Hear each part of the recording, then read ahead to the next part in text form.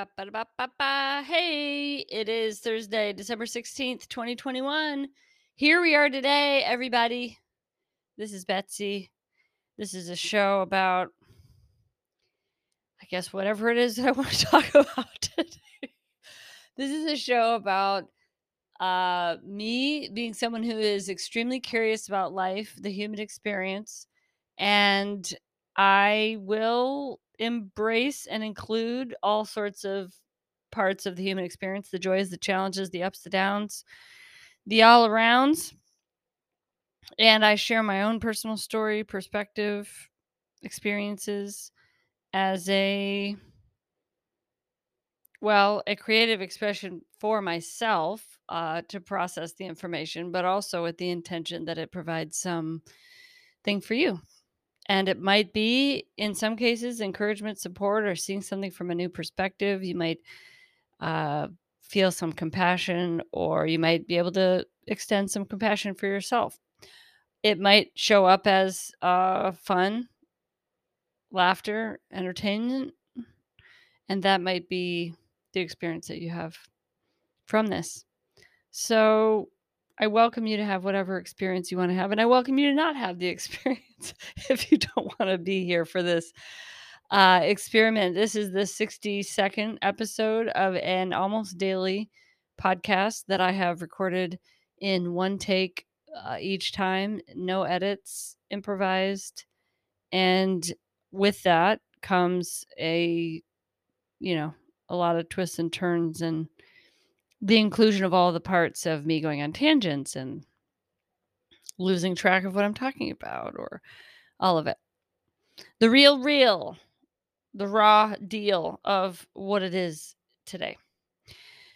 Today's Thursday. I'm feeling not that great today physically. I'm not feeling that well. So I might be a little bit low sounding is what it is. I was feeling a lot yesterday. I did not do an episode. News of Bell Hooks passing. Bell Hooks passed away yesterday, and I'm holding in my hands her book, All About Love, and Bell Hooks, if you are not aware, is an amazing, incredible woman, and I think that there's so many descriptions that I by no means am going to uh, um, present myself as an expert on Bell Hooks' life or legacy. I am someone who has appreciated her writing and her work in leadership, and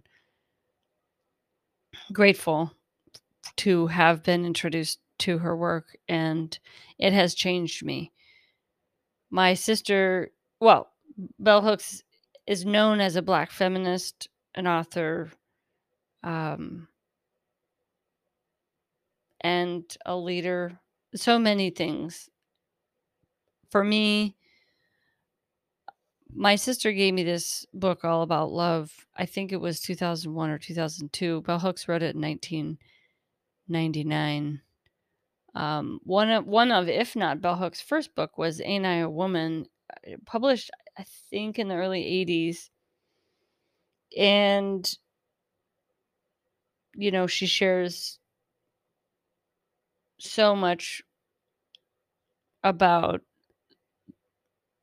the Black experience, being a Black woman, Black feminism, but also so many topics around class, gender, race, white supremacy. And I recommend that you read Bell Hooks' work. Again, my sister gave me this book, All About Love, in the early 2000s, and I read it. And then subsequently, she gave me the next two books in that love series. I think the next one is called Communion.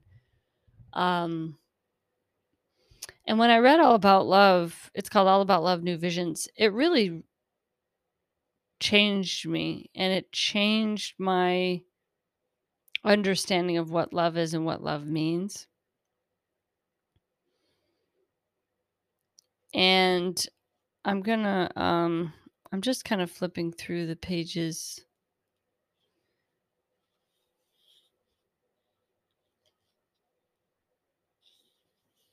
about, you know, part of what I became aware of from reading this is is that I had a very contracted and narrow definition of what love is or what love means. And in our culture, it's so much definition of love is centered on romantic love, and there's so many different kinds of love. So I'm not going to attempt to, like, you know, okay, I will read one line. Page 10. I was in my mid 20s when I first learned to understand love, quote, as the will to extend oneself for the purpose of nurturing one's own or another's spiritual growth. It still it still took years for me to let go of learned patterns of behavior that negated my capacity to give and receive love.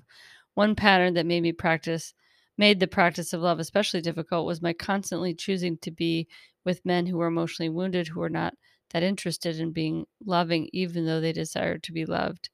I wanted to know love, but I was afraid to surrender and trust another person. I was afraid to be intimate. By choosing men who were not interested in being loving, I was able to practice giving love, but always within an unfulfilling context. Naturally, my need to receive love was not met. And by the way, this is in the context of romantic love, but this book has chapters that covers like familial love and spiritual love and community love. I mean, it's really important to read Bell Hooks' work and love.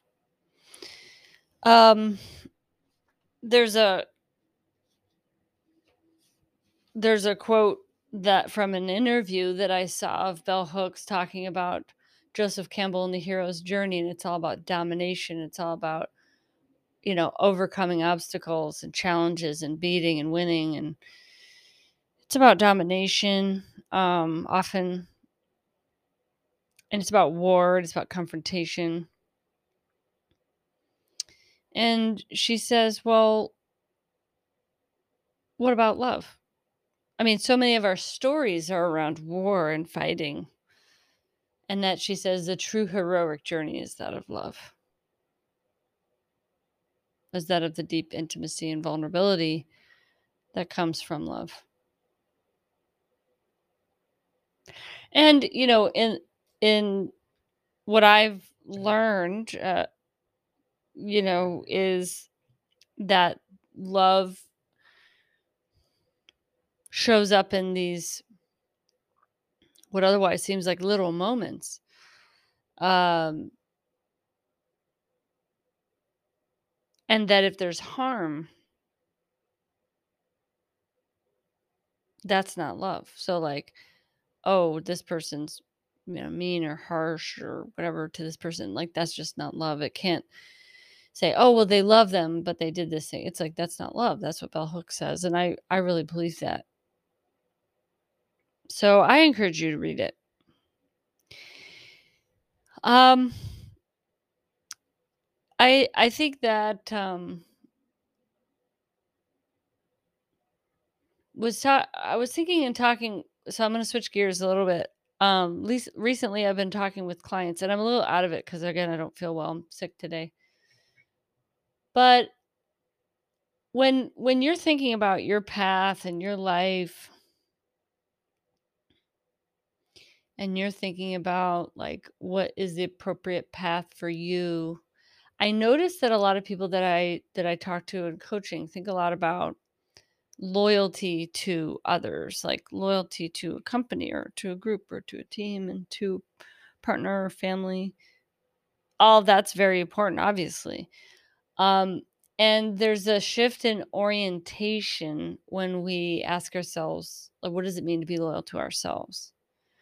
And one of the things that I was thinking about when I when I recorded the Finding Your Voice episode, and I've said this in an episode since, which is I think I need to record a prequel episode to that episode. Because I don't know that I've really talked about how I feel about, your information. Actually, there's an episode early on, whatever. I can't remember all the episodes, honestly. I'll tell you that. There isn't like a sophisticated information science system behind the scenes of this podcast. I'm sure you're not shocked to hear that. Where everything's tagged and or put in some kind of order. But you have your own information. So I have alluded to like you listening to these episodes and the purpose that I don't experience this as like, come here to get my life advice and you should live life in the way that I think life should be lived. No, I really believe that you have your own information and no one knows better than you what is appropriate for you in your life. And so for you to be able to slow down and listen to that information and to hear it, to get that information is really important. And I allude to this like an episode about like following the play. There's an episode I did like kind of near around Thanksgiving about play. 2 episodes actually where it's about listening to those clues, and that's information.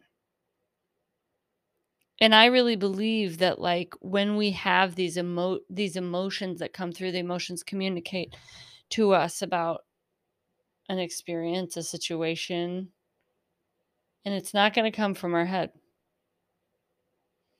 It's going to come from our heart, it's going to come from our gut. And we're going to just burst out of our seats or a tiny version of that. So listening to yourself, it's like, what do we ask these big questions of life, like, what do you truly desire? It's like, that's a big question. What do you get curious about? What do you get excited about? What makes you feel happy and connected? I went to my first, I didn't know there was something called improvisational singing until there was a time I learned about that it exists, and I was invited to take an improvisational singing class. And it was phenomenal. And after the first class, I, you know, improvise. It was like improvised opera, where you're just so much fun. And I always loved making up songs. I've always loved singing and doing things. Like if there's a song that's an instrumental, I'll drive in the car and I'll make up a song to it. And I got home from taking my first improvisational singing class and my eyes were bug-eyed and I just laid in the bed and I had the sheets pulled up. It's like I'm laying on my back looking at the ceiling. I am not a laying on the back sleeper, by the way. I am a side sleeper. But it was like a scene from a Lifetime movie where I'm just laying in the bed with the sheets pulled up and I'm looking at the ceiling. My eyes are wide and I was like, I loved that. And I just burst into tears. I was so happy because I just felt like that creative expression just felt so wonderful and beautiful. And I guess this brings me to there's a lot of people that I'm observing lately through coaching, friendship, relationships, whatever, who are yearning to connect with creative energy. And so much of creative energy, I really believe, is life energy, life force energy. And that is a way that we communicate love. And really, let me bake your noodle. It's how we love ourselves, like permission to allow ourselves to be in that creative energy. Why do we not allow ourselves to be in the creative energy? So many reasons. It's extremely vulnerable. Look at Brene Brown's research. The number of people, you know, there's this part of her research. I am not going to get the numbers correct, but huge percentage of people have had a negative experience related to their creative expression by a young age, which leads them to not wanting to be creative. Guess what? My mom did a painting when she was in 4th grade and got a D. Are you fucking kidding me? I gotta put uh explicit content on this episode, everybody. I curveball. Sorry, kids. I'm not sorry, kids. It's a word. And it's a word that you can use to express yourself with, you know, lots of texture and emotion. And understanding what the word means and using it intentionally is important, and context is important. So if you try to use this word to your teacher, you might get sent to the office. Just a little cursing PSA. Um, she got a D on her painting because my mom did not do any painting or drawing. She always wanted to. By the way, she did do our cakes. I mean, she was always been a great artist. We would get to choose what cake we want to have for our birthday. So I remember when I was 5, I asked for, was it me that asked for a Snoopy cake, or am I remembering that was my sister's?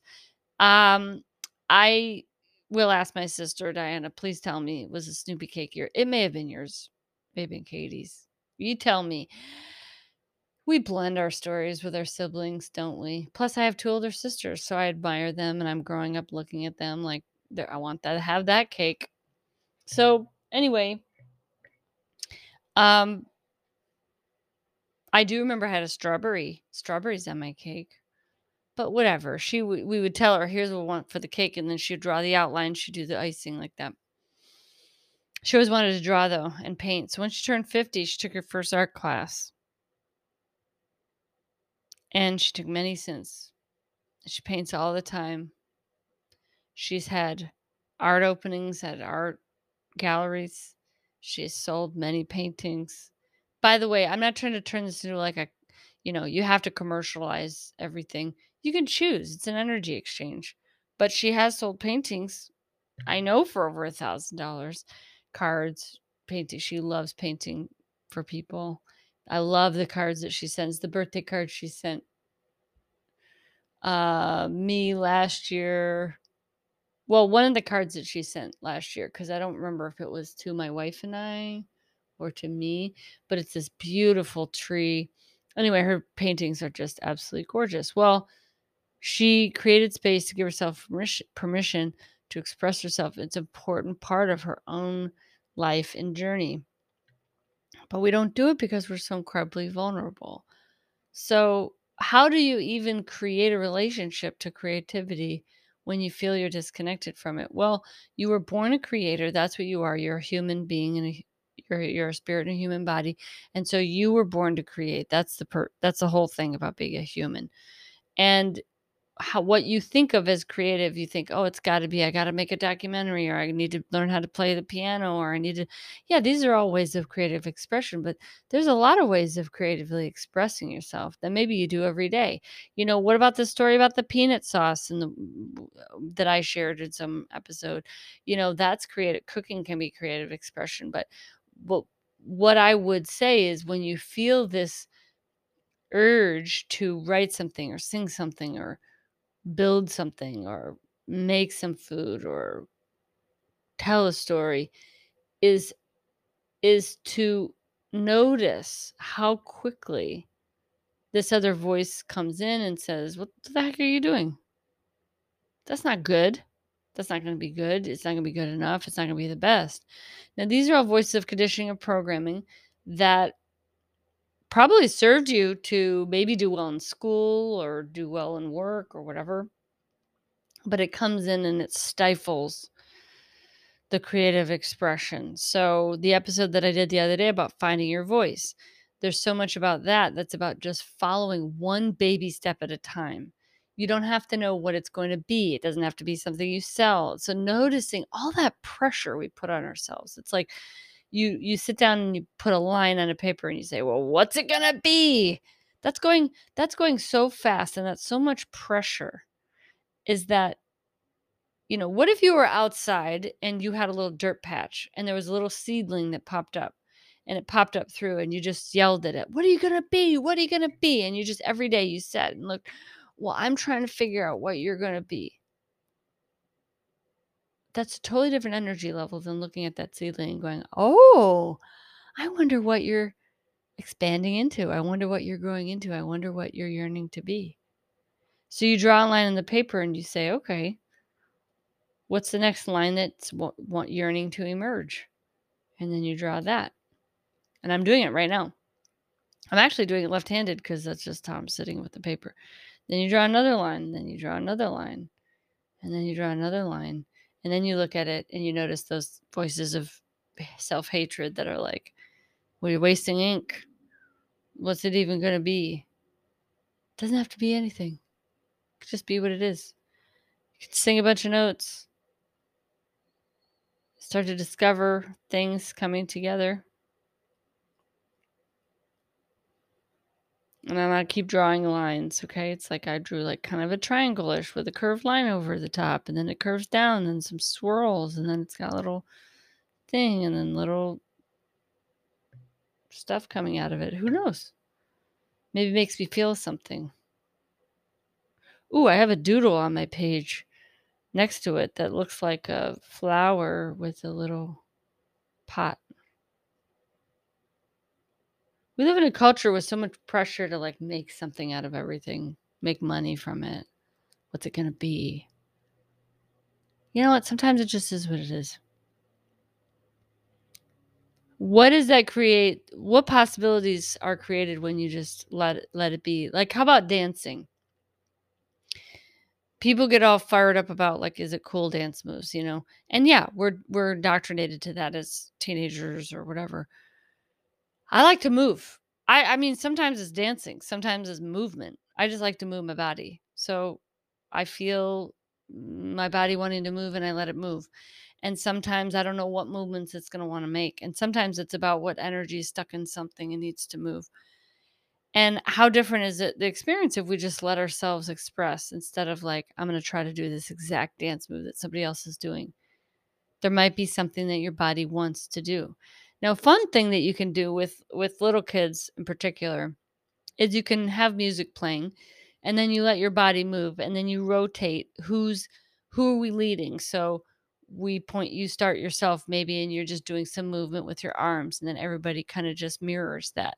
And then you say, okay, somebody else want to lead, somebody else do it. And then whatever move they're doing, you do. And this what's so fun about doing all different ages is that the youngest among us are the least self conscious often. So they will do all sorts of movements that are very natural to their bodies. And then they do it, and then you do it. It gives you permission to remember the kind of innate expression and curiosity of being in your body. And then another person can go, and another person can pick music, right? And you can just rotate. Something I really appreciate about my family is that we've always danced. We've always danced together. We've always had dance parties. Not often, but it'll happen, and everybody likes to dance. And that's something I really am grateful for that was demonstrated to me, and I felt comfortable expressing myself in that way.